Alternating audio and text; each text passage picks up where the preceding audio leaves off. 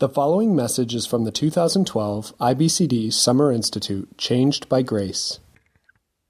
Thank you, Jim, and Craig, for all that you've been doing. It's been a wonderful blessing to be a part of this conference thus far. It's been a surprising conference in many ways. I suppose as a professor at seminary and as a pastor, you think you know a lot. And one of the things I learned very quickly is when you come to a conference like this is how little you actually do know. One of the things that surprised me most was how Tim Lane was such a sinner. I didn't realize how much he had trouble with his wife and children. I'm surprised we didn't spend some time in corporate prayer for Tim and his family in light of the many travails and temptations that he faces as a gospel minister, father, and husband. So if you would remember Tim in your prayers, I'm sure he would greatly appreciate that. But it's also been a joy to be a part of this conference because of its focus on the gospel. Because I'm just going to tell you right up front the bottom line. In fact, I can probably stop talking after I say this. Only the gospel transforms lives. That's it. So thank you very much. We'll have the offering now passed out. But isn't that true? Isn't it? Only the gospel can change lives. And that's been a theme that's been running throughout this conference, and I hope through all the workshops as well. But you know what the problem is? We don't believe it. Did you hear that? Only the gospel can change lives, but we don't believe it.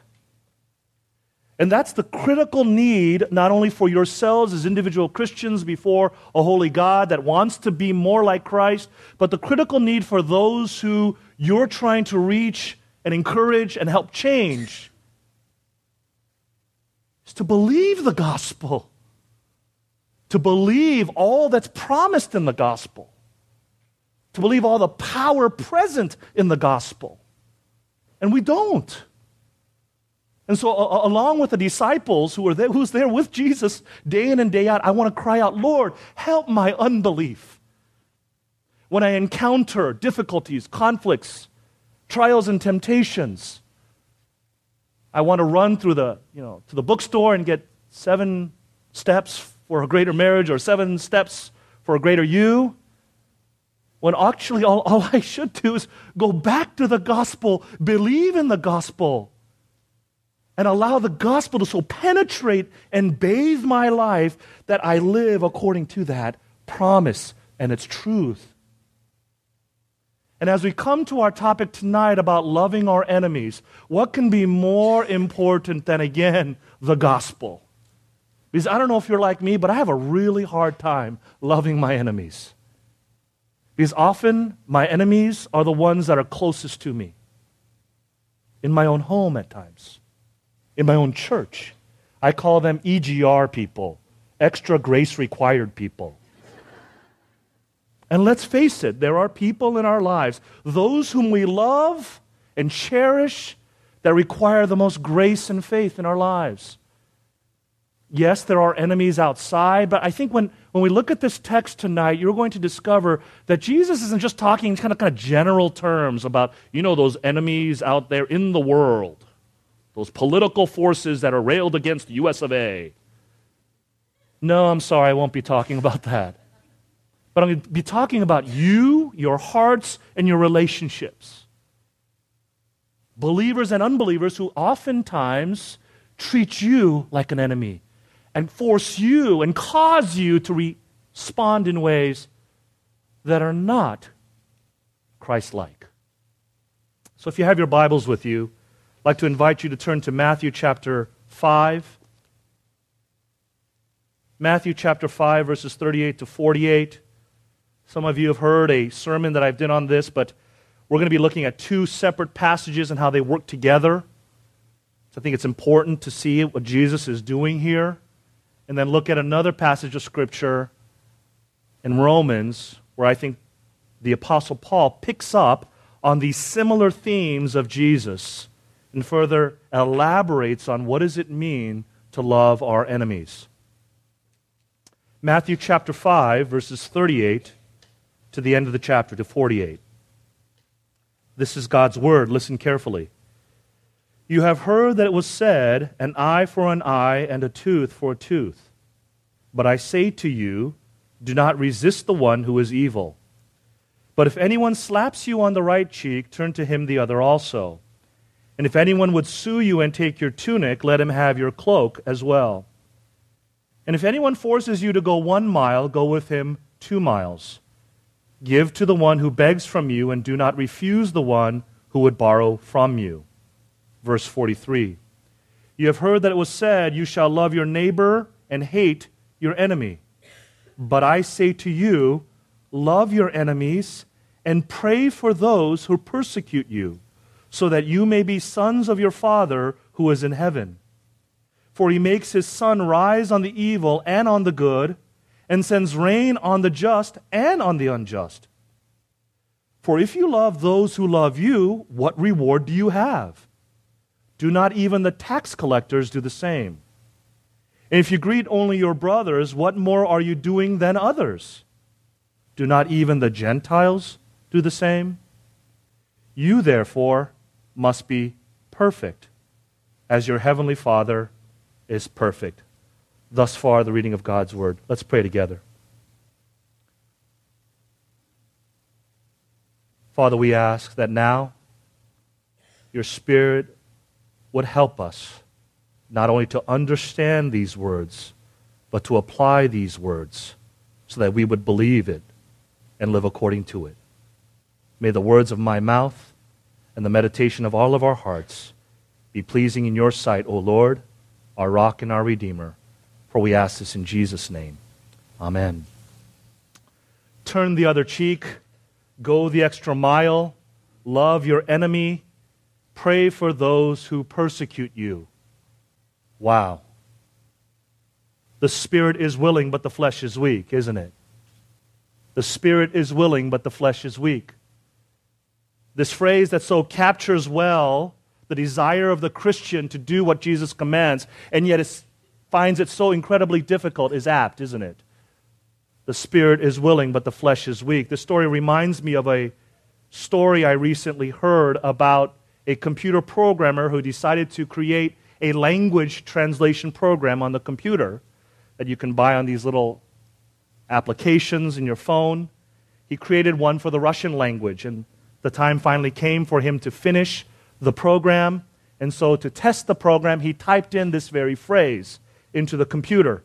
The spirit is willing, but the flesh is weak. He typed it out, and out came in the Russian a phrase. So to test it, he highlighted that Russian phrase and asked the computer to translate it back into English. Are you following me so far? Okay. The spirit is willing, but the flesh is weak. Out came this phrase. Highlight it, ask it to translate it back. And this is what came out in the English. Remember, the spirit is willing, but the flesh is weak. The whiskey is stronger than the beef.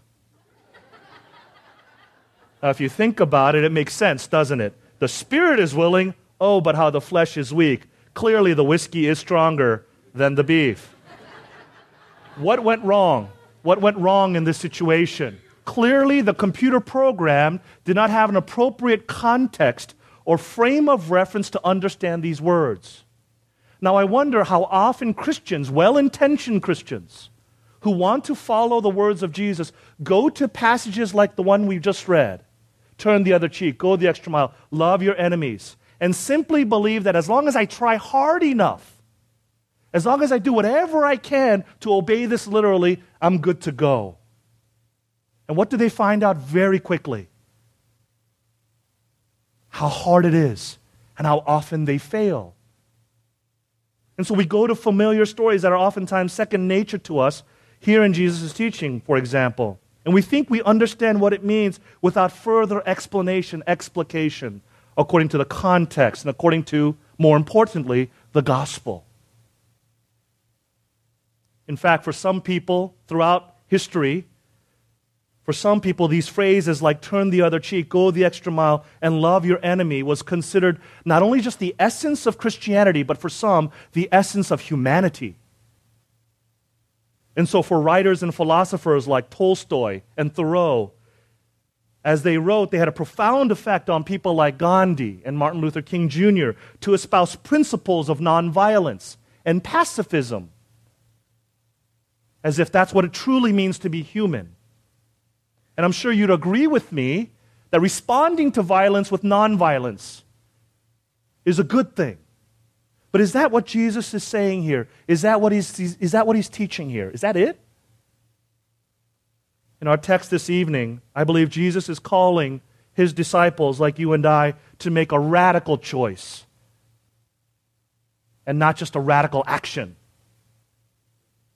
He's basically saying, if you want to be my follower, don't retaliate, but love your enemies.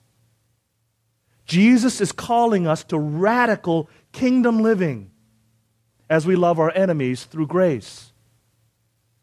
You see, here on the Sermon on the Mount, found in Matthew 5, 6, and 7, Jesus, as you know, begins his teachings with this wonderful statements of blessing. Blessed are the poor in spirit. Blessed are the persecuted.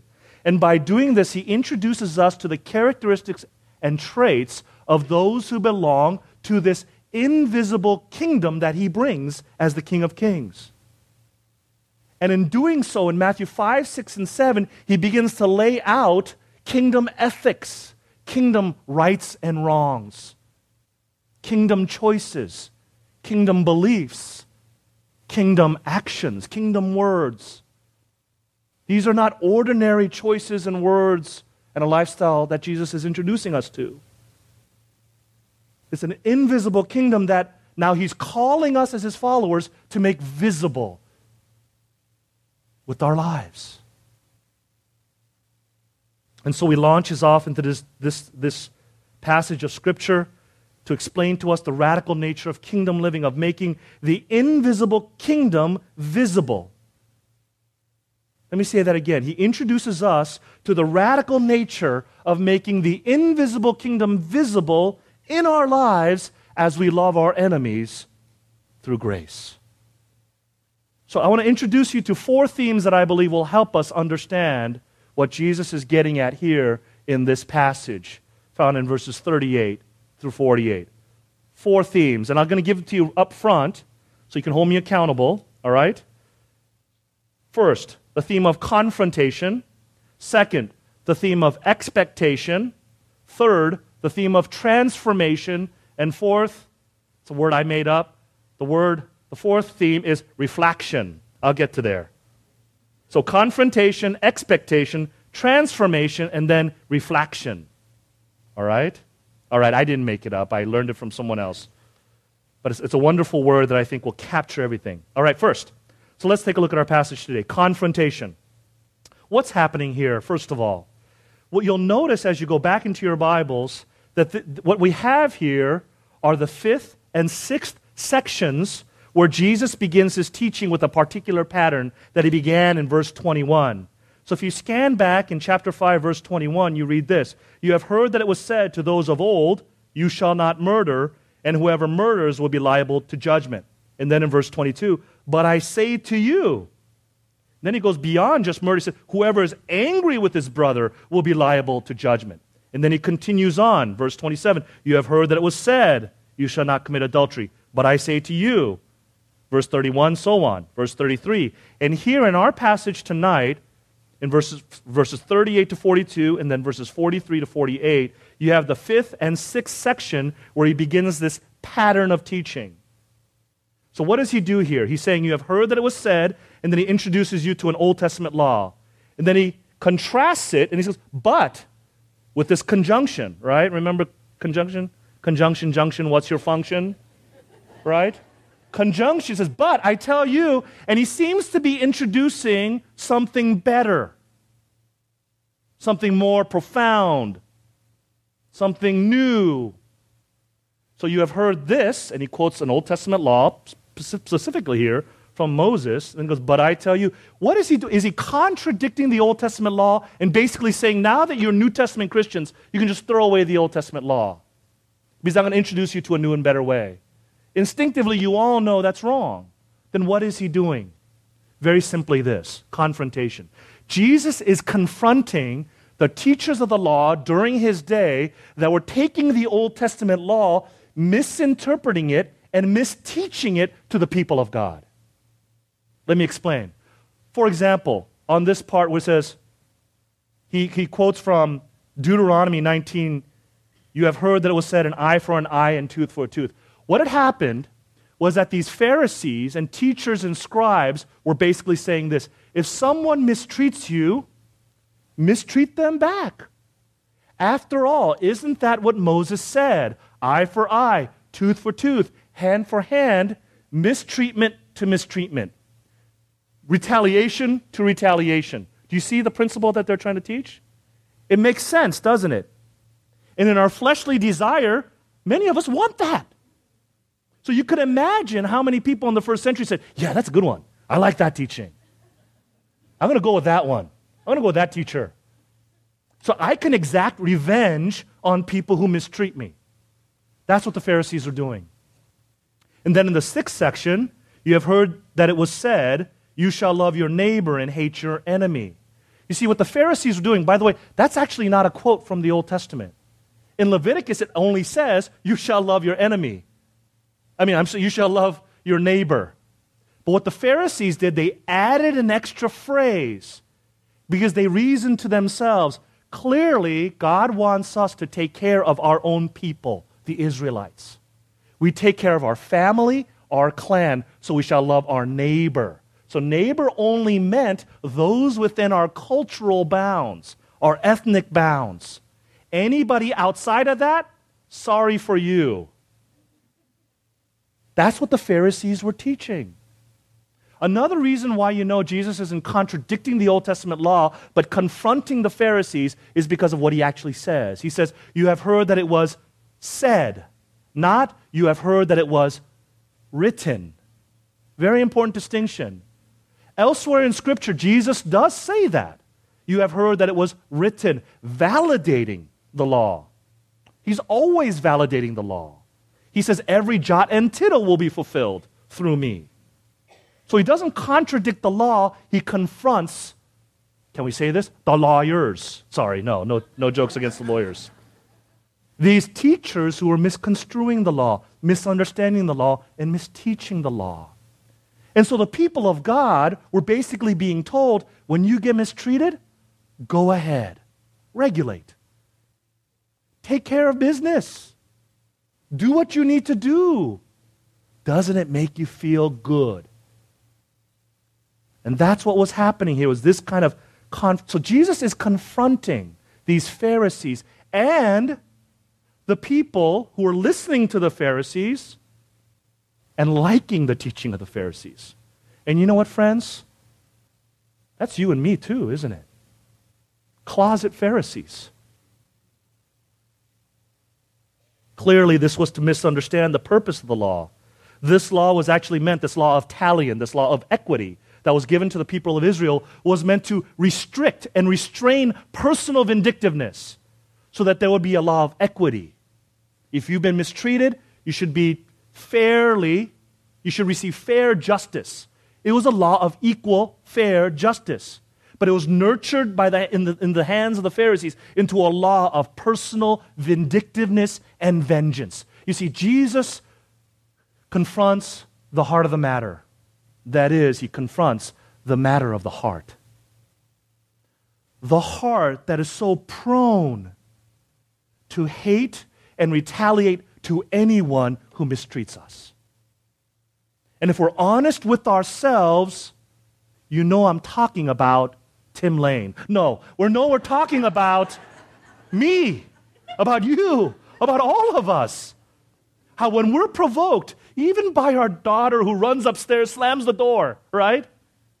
What is our first response? She's going to get it now.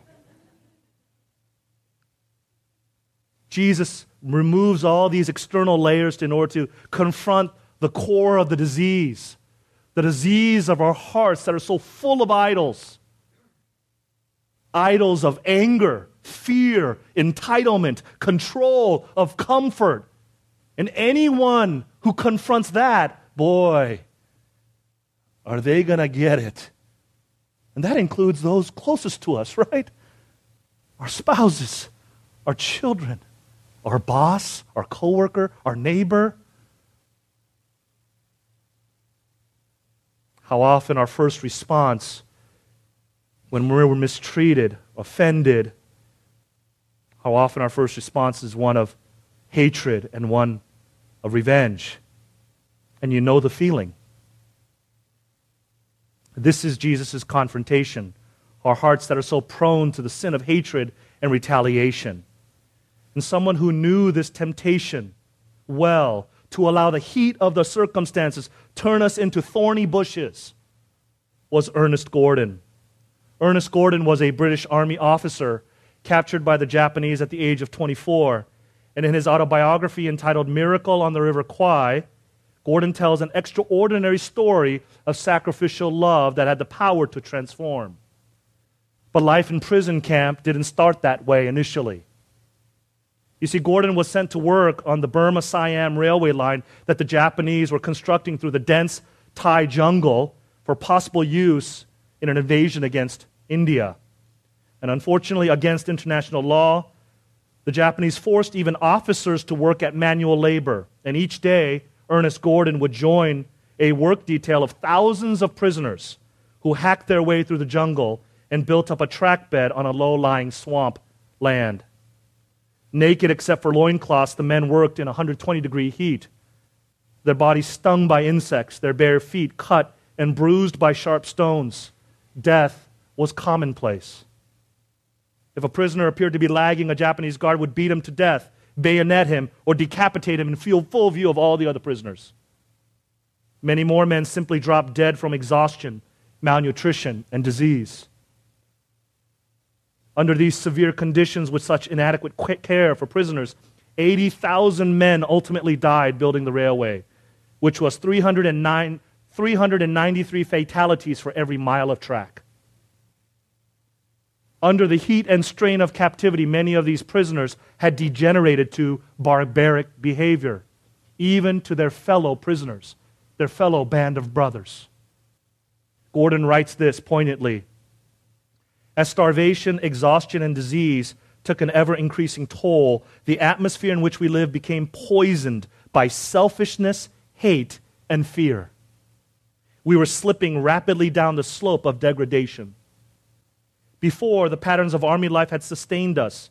Before, we had still shown some consideration for each other as fellow prisoners, as the band of brothers. Now that was all swept away. Existence had become so miserable, the odds so heavy against survival, that to most of the prisoners, nothing mattered except to survive. We lived by the law of the jungle, the law of survival of the fittest. It was a case of, I look out for myself and to hell with everyone else. The band of brothers had become broken.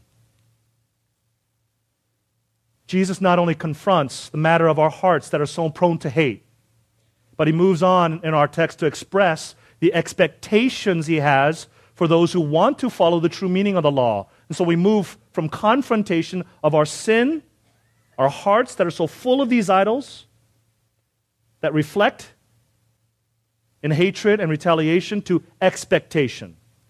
Let's take a look at both of these passages again. First, in verses 38 to 42, he gives us 4 implicit commands through the use of story and illustration to reveal the radical nature of Jesus' expectations, okay? So first, verses 38 to 42, 4 implications of what it means to follow Jesus. And then in verses 43 to 48, 4 explicit commands of what it means to follow Jesus, all right? That's what we're going to look at. All right, first, verses 38 to 42. 4 interesting illustrations that describe and reveal his expectations. First, he pictures a man being slapped on the right cheek. Would you do me a favor and place your hand on your right cheek? Place your hand. If someone were to slap you on your right cheek, how would one do so? Standing across from you. Okay, you could put your hand down. And I don't want you to slap yourself. Is this a left-handed slap? No. So it's a backhanded slap. That's exactly right. Why is that so significant? Again, context is so important in the first century. Did you know that in the first century, and frankly, even to this day in the Middle East, a backhanded slap is considered more violently offensive than a crime like murder or homicide or rape? Again, this is not our worldview. The Bible in the first century is not our normal worldview. In the Palestinian Semitic worldview, a backhanded slap was considered that grossly offensive. And so think in your mind how you would feel if someone in your family was murdered or raped. What's going on in your mind? Now, that's going on in the mind of the Jew as he listens to Jesus say, when you've been slapped with the back of the hand, when you've been grossly humiliated and offended, he doesn't say, retaliate, cheek for cheek, right? No, he says, turn the other cheek. It would have been shocking to his hearers. Did you know that at that time, if you were caught backhanded slapping someone and you went to court, the fine would be 1 year's wage? This is not a traffic ticket. This is a felony of serious proportion in that culture. And to that, Jesus says, this is my expectation of you who want to follow me. If you really want to love your enemies, this is what I expect you to do. When you've been so grossly mistreated, let it go. Turn the other cheek. Now let me stop here and say, that does this mean, through this principle, that Christians cannot be involved with war, just war, anything? No. Right? There are other passages of Scripture that help round out our theology and our understanding of just war and things like that. Jesus is giving us a paradigm, a perspective of how we should think, feel, and live when we encounter enemies who mistreat us. Okay? It's just a perspective and a paradigm, not a literal thing that we need to translate into every area of life. Okay? Okay. Secondly, he says, give away your cloak, right? Jesus pictures a man in court being sued. That's what's actually happening here. And what happened in the first century, if you were fined for something and you had to pay a fine, you did something wrong, you had to pay a fine, oftentimes if you didn't have enough money on the spot, you could actually take off your outer coat, give that as a down payment for money you would bring later. Now mind you, why is that so significant? In the Palestinian worldview, in the Jewish worldview, this outer coat was considered sacred. It was one of the most precious possessions that any Jew would have.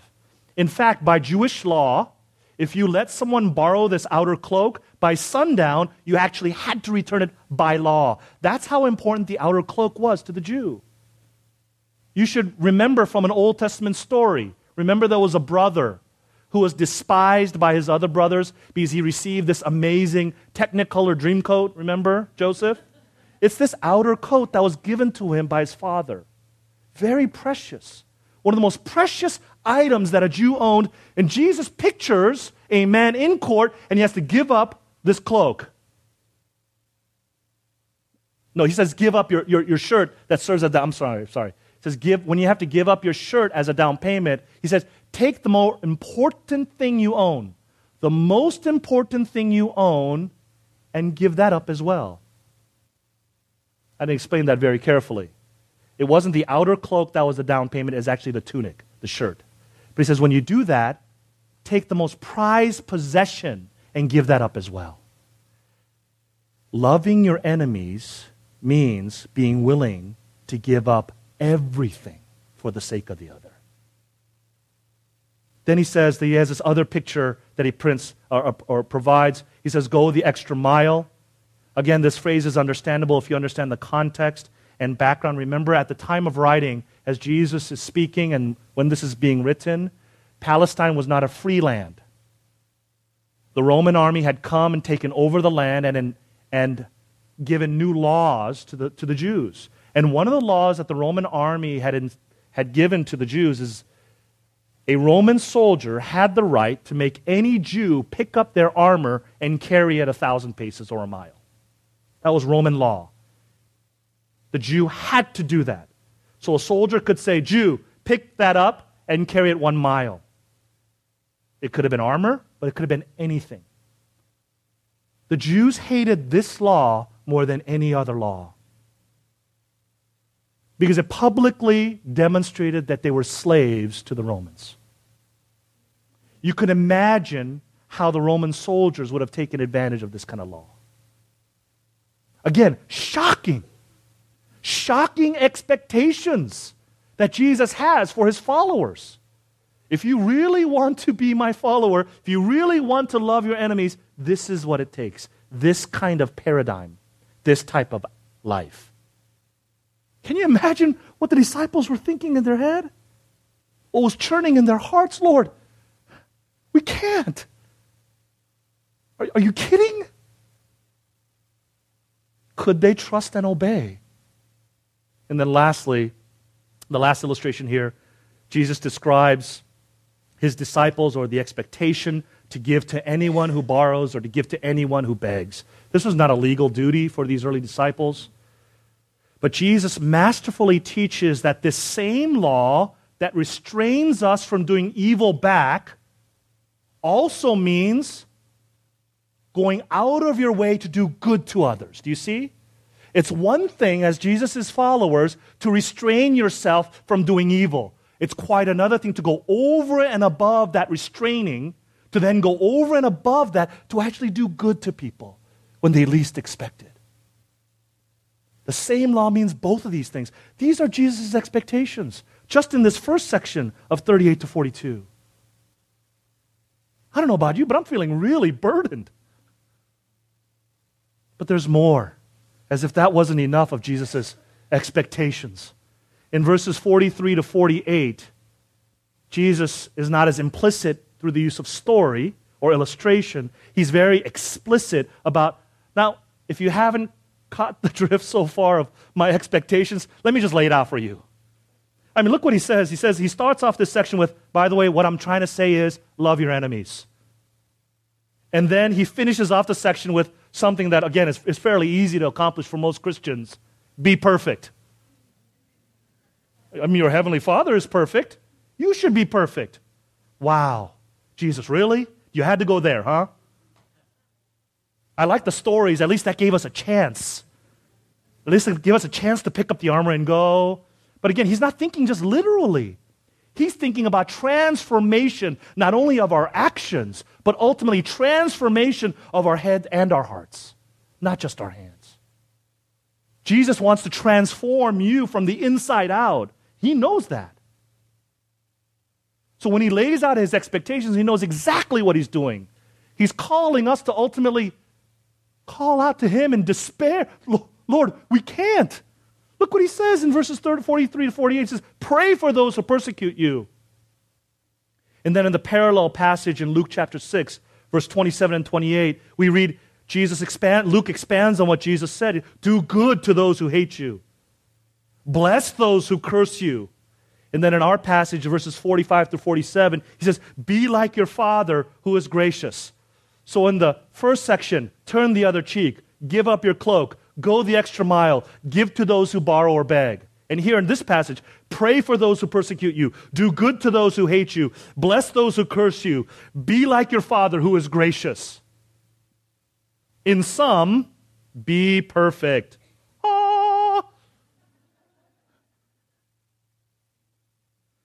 We don't have time to go into too much detail about this, but look what Jesus is doing here, and as well as in the parallel passage in Luke. Jesus commands us to do good to those who hate us, to bless those who curse us, to pray for those who abuse us. We're to pray with our hearts, to bless with our words, and to do good with our deeds. Is this our first response when confronted by those who are difficult? To underscore this, Jesus contrasts his followers with the Pharisees when he states the foundation from which his followers can love their enemies by stating in verse 45, so that you may be sons of your Father in heaven. Think of the logic. The logic is very simple. Children behave like their father. So children of the God of love, children of the God of grace, speak and act with love and grace, even to their enemies. And he uses the imagery of the sun and the rain as God showers all of his people, believer and unbeliever, with his common grace. The sun provides light and heat, right? To the good and the evil. The rain provides relief and sustenance on who? The just and the unjust. If this is what God your Father does, will you follow in his steps? Will you trust and obey? And then in verses 46 and 47, he uses a rhetorical device to further bolster his case. His argument is now from the lesser to the greater. He compares Christians who now have new hearts and new lives to unbelievers who do not have the Spirit of God. Jesus uses terms that were commonly used to signify those outside of God's grace and blessing, tax collectors and Gentiles. They're outside of my blessing, and yet they're able to do that with my common grace as image bearers because I created them in my image, and they don't even have the Holy Spirit. They haven't been regenerated by my Spirit. They don't understand my grace, and yet they're able to do that. Why can't you? Wow. So here are Jesus' expectations. Turn the other cheek. Give up your cloak. Go the extra mile. Give to those who borrow. Pray for those who persecute. Do good to those who hate. Bless those who curse. Be gracious like your Father. Shocking, isn't it? It was shocking, I'm sure, to these first hearers, and I hope it's shocking to you. Jesus' teaching here, however, would produce men and women that would turn the world upside down for this kingdom. Men and women who would understand that the key to these expectations, but also the key to the confrontation of our sinful hearts. You see, the confrontation of sin, the sin of our hearts, the expectation of the law would ultimately be transformed by a sinless substitute who would pay the penalty for our sins of not loving our enemies, but also provide the power to truly love. That's a mouthful, I know. Let me say that again.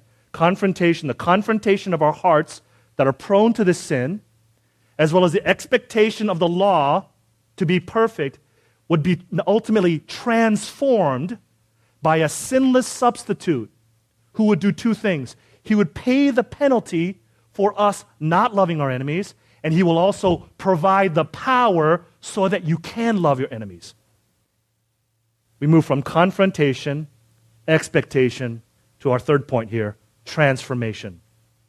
Having seen Christ's confrontation of our hearts and Christ's expectation to perfectly love our enemies, we turn to this point. The confrontation of our sinful hearts and the expectation to love our enemies can only be accomplished how? Through the penalty-paying, power-providing transformation of grace that only Christ can provide. Christ becomes our penalty payer and our power provider. And why is this so important, friends? You know this. It's exactly what I started with. Only the gospel can change you and me. Only the penalty-paying, power-providing gospel can change you and me. And you know who understood that? These gospel writers. See, the gospel writers, Matthew and Luke, do something really amazing as they put their gospel together. See, they weave their story together to tell a message, a single unified message. We, because of our sin, cannot love. But Jesus comes to pay the penalty for that sin, but also provide the power so that you can love your enemies. And you see that in the way they weave their gospels together. I'm going to rush through this, so put on your seatbelt and hang on, because I'm going to try to show you how the gospel writers do this. Matthew and Luke understood. Remember, Matthew and Luke are the ones recording this for us early on about loving our enemies. They understand that this change is very dynamic and transformative.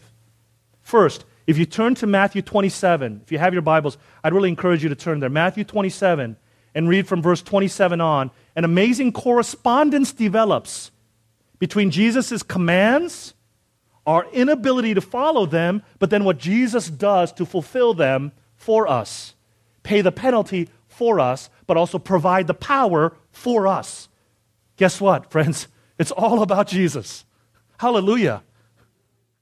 Verse 27 on. As I read this, follow along. Matthew 27:27. Then the soldiers of the governor took Jesus in the praetorium and gathered the whole Roman cohort around him. And they stripped him and put a scarlet robe on him.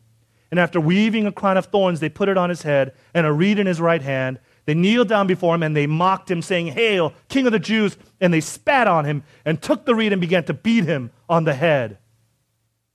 Turn the other cheek.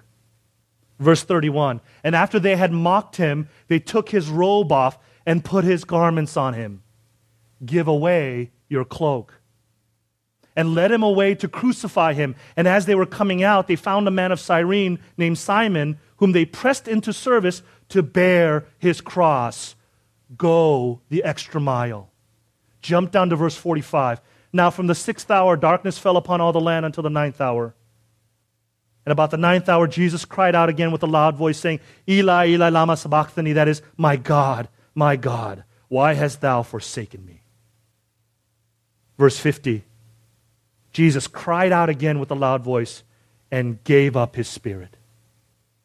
Give to those who borrow or beg. Turn with me to Luke chapter 22. Luke chapter 22, starting in verse 39. There's amazing correspondence here. Luke chapter 22, starting in verse 39. And he went out, he came out and went, as was his custom, to the Mount of Olives, and the disciples followed him. And when he came to the place, he said to them, what? Pray that you may not enter into temptation. And he withdrew from them about a stone's throw and knelt down and prayed, saying, Father, if you are willing, remove this cup from me. Nevertheless, not my will, but yours be done. And there appeared to him an angel from heaven, strengthening him. And being in agony, he prayed more earnestly, and his sweat became like great drops of blood falling to the ground. And when he rose from prayer, he came to the disciples and found them sleeping. And he said to them, Why are you sleeping? Rise and pray that you may not enter into temptation. Friends, on the eve of his betrayal, Jesus does what? He prayed for strength and resolve. He prayed. Jump down to verse 63 in chapter 22. Now the men who were holding Jesus in custody were mocking him as they beat him. They also blindfolded him and kept asking him, Prophesy! Who is it that struck you? And said many other things against him, blaspheming him. When day came, the assembly of the elders of the people gathered together both chief priests and scribes, and led him away to their council, and they said, If you are the Christ, tell us. But he said to them, If I tell you, you will not believe. And if I ask you, you will not answer. But from now on, the Son of Man shall be seated at the right hand of the power of God. So they all said, Are you the Son of God then? And he said to them, You say that I am. Then they said, What further testimony do we need? We have heard it ourselves from his own lips. Jesus blessed those who cursed him with the truth. Chapter 23. Flip over to chapter 23, verses 32 and following. Chapter 23. 2 others who were criminals were led away to be put to death with him. And when they came to the place that is called the Skull, there they crucified him. And the criminals, one on his right and one on his left, Jesus said, Father, forgive them, for they know not what they do. And they cast lots to divide his garments, and the people stood by watching. But the ruler scoffed at him, saying, He saved others, let him save himself, if he is the Christ of God, his chosen one. The soldiers also mocked him, coming up and offering him sour wine and saying, If you are the king of the Jews, save yourself. There was also an inscription over him, This is the King of the Jews. Jump down to verse 44. It was now about the 6th hour, and there was darkness over the whole land until the 9th hour, while the sun's light failed, and the curtain of the temple was torn in two. Then Jesus, calling out with a loud voice, said, Father, into your hands I commit my spirit. And having said this, he breathed his last. See, friends, like his Father, Jesus did the ultimate good, didn't he? On the cross, he defeated our greatest enemy. On the cross, he defeated death itself. For who? For enemies like you and I. On the cross, he defeats the greatest enemy of all. For who? For God's own enemies. Me, you. Jesus turns the other cheek. He gives up his cloak. He goes the extra mile. He prays for those who persecute him. He does good for those who hate him. He blesses those who curse him. And like his Father, was ultimately gracious to all who will believe through his sinless life, his sacrificial death, and his enlivening resurrection. You see, friends, Jesus is not just a master teacher, but he's the sinless Savior for you and I. He's the penalty payer, but he's also the power provider. In Luke 24, verse 44 through 49, Jesus says to them, "These are my words that I spoke to you while I was still with you, that everything written about me in the law of Moses and the prophets and the Psalms must be fulfilled." And then what does he do? He opens their minds to understand the Scriptures. And he says to them, "Thus it is written, that the Christ should suffer and on the third day rise from the dead, and that repentance and forgiveness of sins should be proclaimed in his name to all the nations, beginning from Jerusalem. You are witnesses of these things." And now listen carefully. "And behold, I am sending the promise of my Father upon you." What is that promise? The Holy Spirit. "But stay in the city until you are" what? "Clothed with power from on high." Clothed with power from on high. What kind of power? Resurrection power.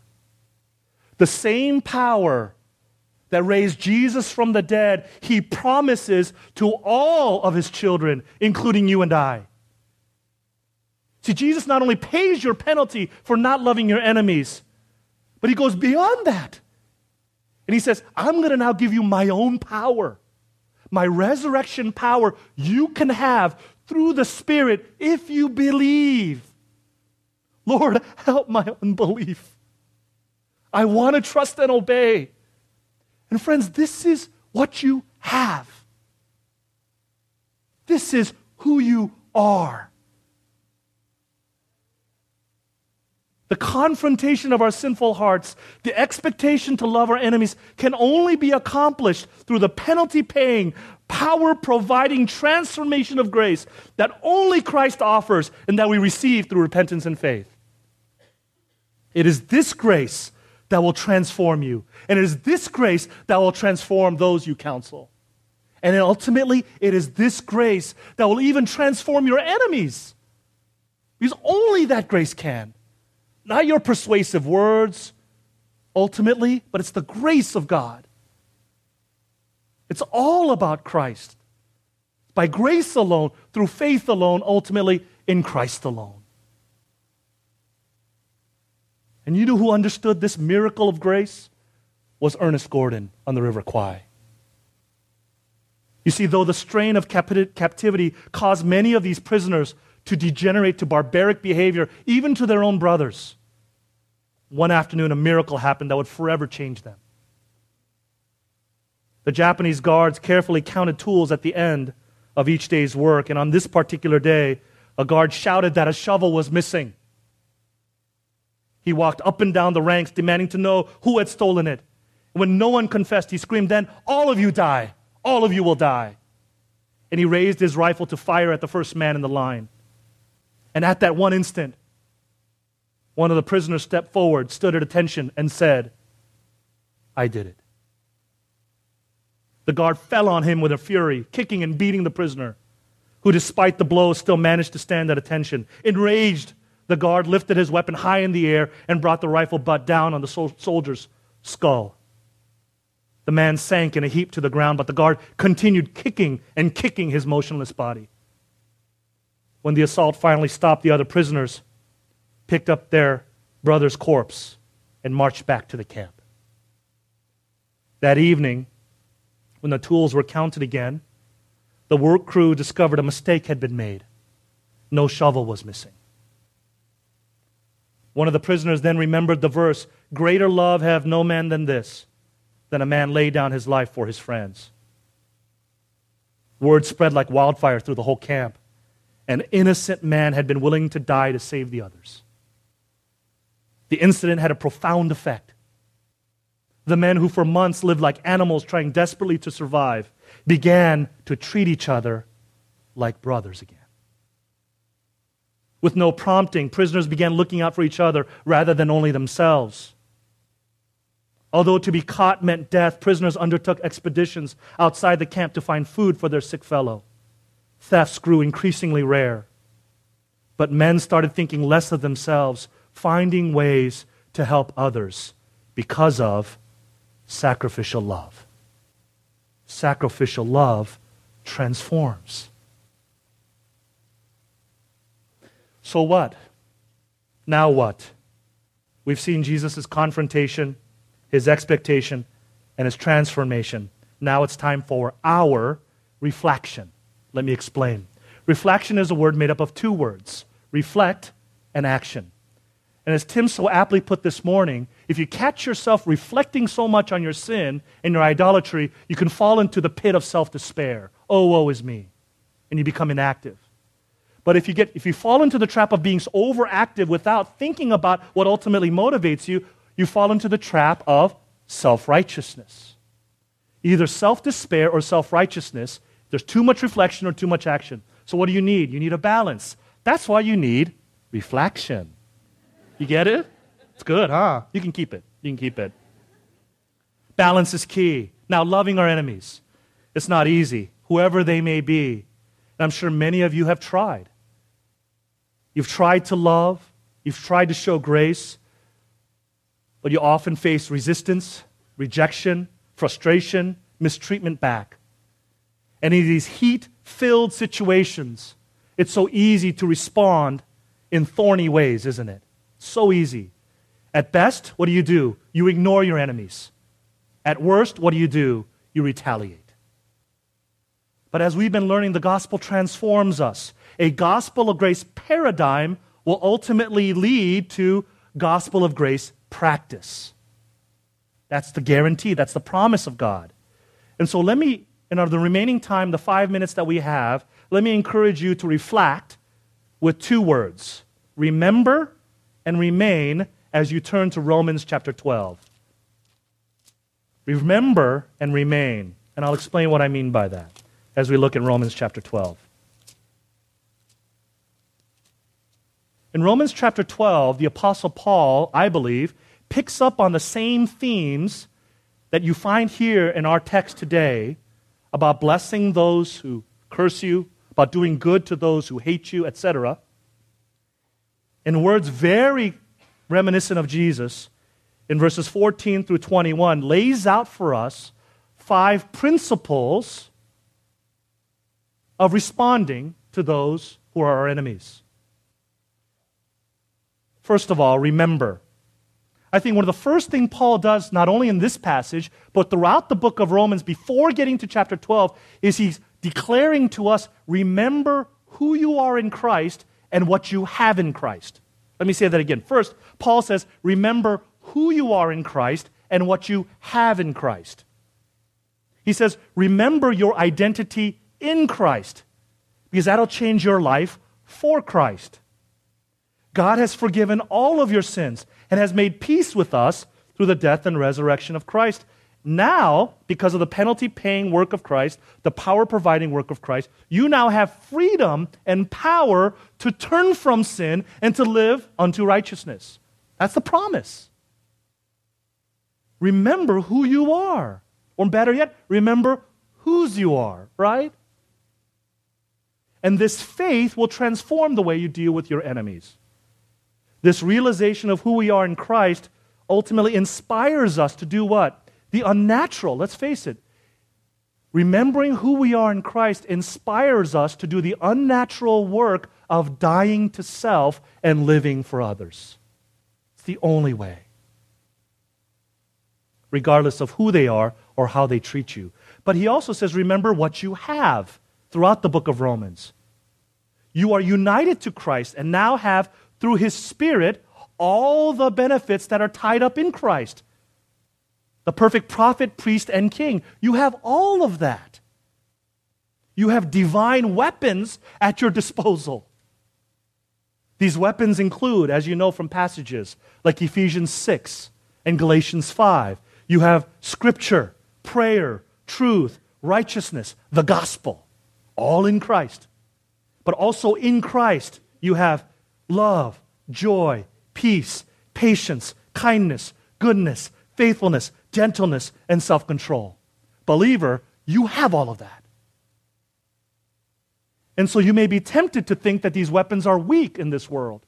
But remember, who used these weapons first against his fight against Satan? Jesus. These are Jesus' own weapons. And he was victorious.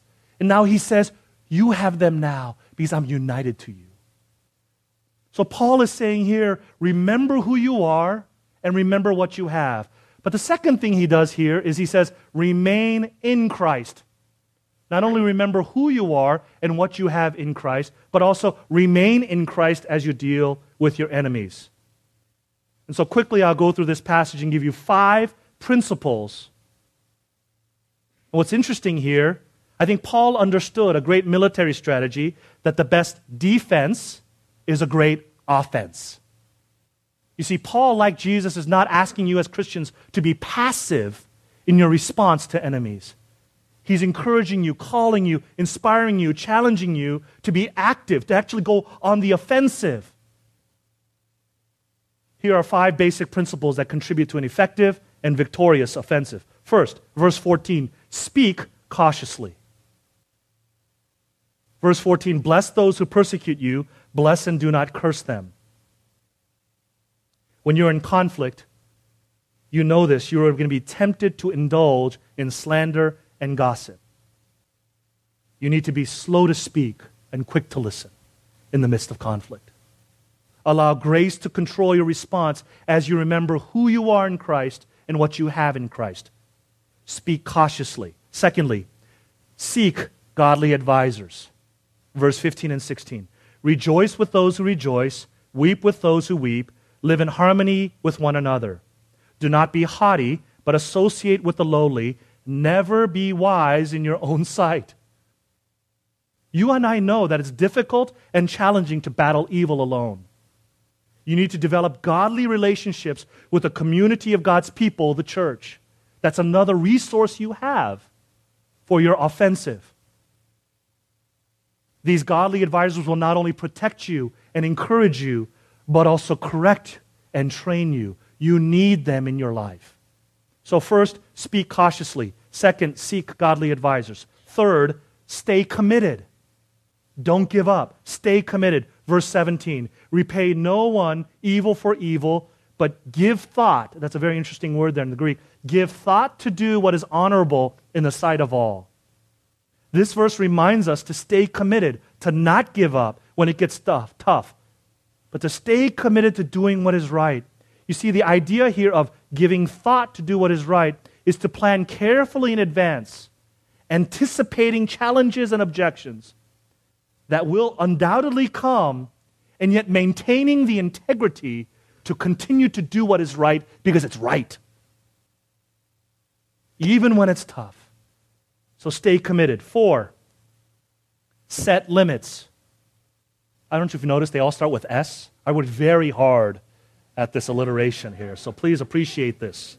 Speak cautiously. Seek godly advisors. Stay committed. 4, set limits. Verse 18 and 19. If possible, so far as it depends on you, live peaceably with all. Beloved, never avenge yourselves, but leave it to the wrath of God. For it is written, vengeance is mine, I will repay, says the Lord. When you're dealing with difficult people, it's also important to recognize your limits. Even when you continue to do what is right, some people refuse to recognize their sin and live at peace with you. Remember, you can't force people to do what's right. I have to remind myself all the time, or in fact, my wife reminds me all the time, Julius, you're not the Holy Spirit. Oh yeah, that's right. I'm not the Holy Spirit. I'm not the Holy Spirit. But how often we fall into that trap, don't we? Set limits. Know your limitations. You've done your best. And with godly wisdom and advice from your advisors, leave the rest up to God, so far as it depends on you. So set limits. And then lastly, serve unconditionally. Serve unconditionally. Verse 20 to 21. To the contrary, if your enemy is hungry, feed him. If he is thirsty, give him something to drink. For by doing so, you will heap burning coals on his head. Do not overcome by evil, but overcome evil with good. You see, this final principle for responding to extra grace required type of people is to serve them unconditionally. Of course, with wisdom. You're not to be a doormat. You're not to be foolish. But as Ken Sande puts it in his book, The Peacemaker, he says the ultimate weapon you have at your disposal is, quote, deliberate, focused love. Deliberate, focused love. Instead of reacting with spite to those who mistreat you, discern their deepest need and do all you can to serve that need. Each situation is very different. And as you can see here, I'm just giving you general categories and principles here. Much wisdom is needed, but Paul's encouragement to us here, following on the heels of Jesus' words in Matthew, is that we are to be committed to deliberate, focused love. Why? Because the love of Christ through you can have irresistible power. Irresistible power in deliberate, focused love. And you know who experienced this? Was Ernest Gordon. As the newly appointed chaplain to his fellow prisoners, Ernest Gordon experienced firsthand the transforming power of focused, deliberate love. One day, he and his fellow camp prisoners saw a group of wounded Japanese soldiers enter the camp on the back of trucks. They could see that their uniforms were encrusted with mud, blood, and excrement. Their wounds were sorely inflamed and full of pus, crawling with maggots. Clearly, they had been left in this predicament for weeks on end without any treatment. The prisoners were immediately moved by compassion for these soldiers, so without hesitation, one of the prisoners took a pail of water and began to clean the wounds of a dying Japanese soldier. Other prisoners began to join in, offering food and water. The guards desperately tried to prevent them from helping these sick men who so clearly were no longer fit for action. Apparently, whenever one of them died en route, he was simply thrown off into the jungle. The prisoners finally understood why the Japanese were so cruel to them. They barely cared for their own. Gordon and his fellow soldiers ignored the guards and knelt by the side of the enemy to give them food and water, to clean and bind up their wounds, to smile and say a kind word. Grateful cries of thank you were uttered. On being rebuked by another Allied officer, the simple yet powerful words of Jesus came to Gordon. Love your enemies. Sacrificial love has transforming power. Such was the transformative power of grace that when liberation finally came, the prisoners treated their sadistic guards with kindness and not revenge, with love and not hate. When the victorious Allies finally swept in, the survivors, looking like human skeletons, lined up in front of their captors. The liberating Allied soldiers were so infuriated by what they saw, they wanted to shoot the Japanese on the spot. Only the intervention of the victims prevented them. The captors were spared by their captives.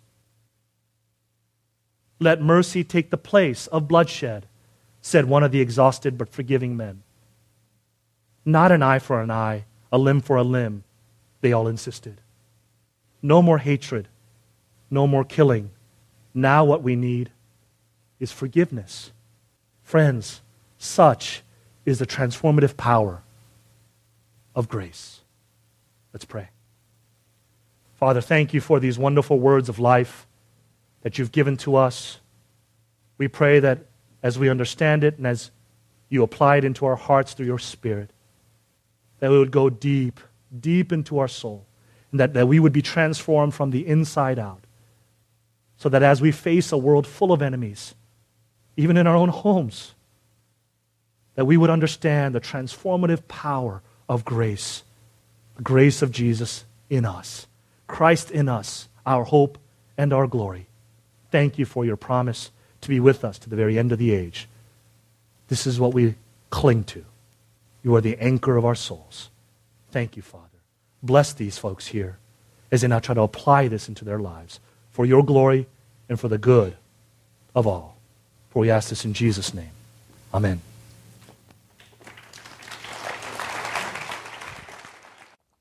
Copyright 2012, IBCD, all rights reserved. More free resources are available at www.ibcd.org.